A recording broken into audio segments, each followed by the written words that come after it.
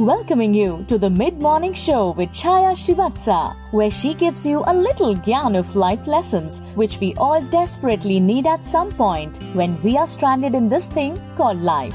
Go to think of it, there is no school for this. Priceless words coming up. Hello and welcome to my morning show. Feedback, criticism. Actually, they mean the same, depending on how we look at it. Now, if you tell me, oh, I quite like your program, it's a feedback and I love it. One of you will say, it's getting quite boring. I could take it as criticism or I could take it as feedback. I said, all right, tell me how to make it less boring.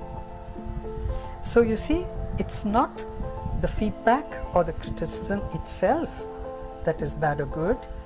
It is the way we take it.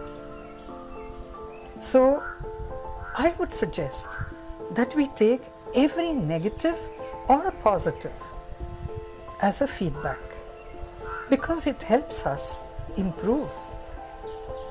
Criticism, even if it's negative, if we take it as feedback and work on it, because sometimes we are so subjective that we think what we are doing is great, and getting another perspective is a feedback, not really criticism, even if it's criticism.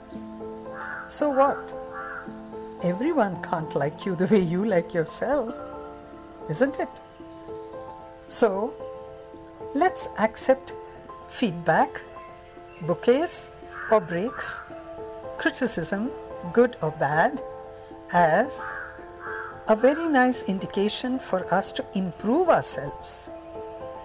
Because an objective view about what we are doing helps us improve.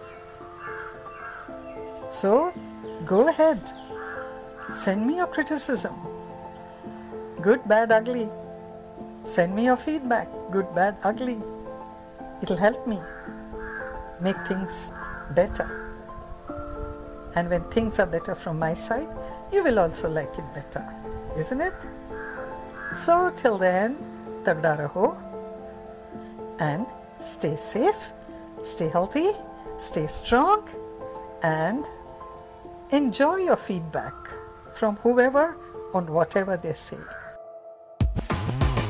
Like this Sochcast? Tune in for more with the Sochcast app from the Google Play Store.